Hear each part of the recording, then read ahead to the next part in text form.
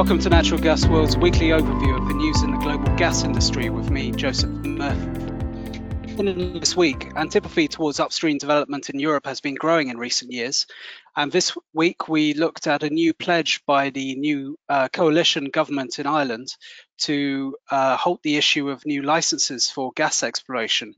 This represents a shift in Irish policy, as the previous government last year banned the exploration for new oil reserves, but said the search for new gas would continue as gas is considered a transition fuel.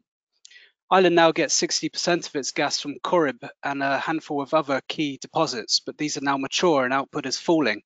The industry has dismissed the government's ban on gas exploration as virtue signalling, using these because it will leave Ireland ever more dependent on imports in the long term. Using these imports actually increases Ireland's carbon footprint due to the transportation carbon cost, the Irish Offshore Operators Association has said.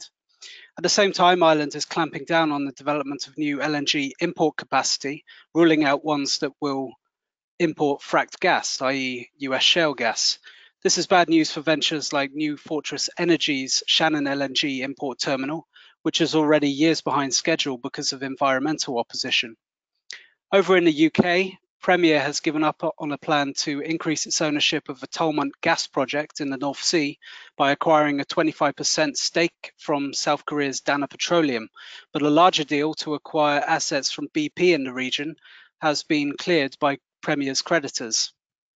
We've seen a number of North Sea M&A deals agreed before the oil price crash either fall through or undergo significant revision in light of a dramatic shift in the market's outlook over recent months. In the case of a BP deal, the purchase price was cut by around 2/3 to $210 million. We're expecting to see that close by the end of September. In Germany, Parliament this month voted to phase out coal-fired power generation by 2038. This is good news for the gas industry of the country, but critics say Germany could make the move away from coal much sooner and that the government needs to do more to spur the development of new gas-fired capacity to replace the coal stations going offline. Meanwhile, leading German energy companies RWE and E.ON have completed the final stage of a $25 billion asset swap agreed 2 years ago, with RWE regaining control of some gas storage and renewable assets from Innogy, a subsidiary it previously transferred to E.ON.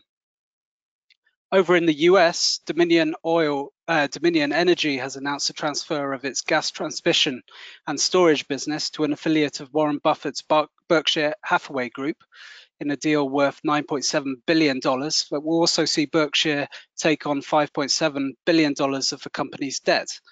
The news comes as Dominion and partner Duke Energy announced the cancellation of a $8 billion Atlantic Coast pipeline that would have pumped up to more than 1.5 billion cubic feet per year of gas to the US Southeast and the Gulf Coast. The decision follows a long saga of legal and regulatory headaches, which the project endured because of concerns over its environmental impact. The partners had worked for 6 years, investing billions of dollars in the venture. Finally, Iran said on July 1st it had resumed gas exports to Turkey. This is after supplies were halted at the end of March after a pipeline explosion in the country. Tehran had accused Ankara of intentionally delaying repair work on the pipeline in order to avoid taking gas while it was under a coronavirus lockdown. Even before the pandemic, Turkey was significantly cutting down its pipeline gas imports, not only from Iran, but also its former largest supplier, Russia. Replacing Russia in the top spot now is Azerbaijan due to the ramp up of supplies from the Shah Deniz field. But as has been the case in many European markets, in Turkey, pipe supplies have become uncompetitive next to LNG imports flooding the market. LNG prices are now at a record low and are expected to remain that way for some time, meaning that this is a trend that will continue. This has been it for Natural Gas World's weekly overview of the news in the global gas industry with me, Joseph Murphy. Thank you and see you next time.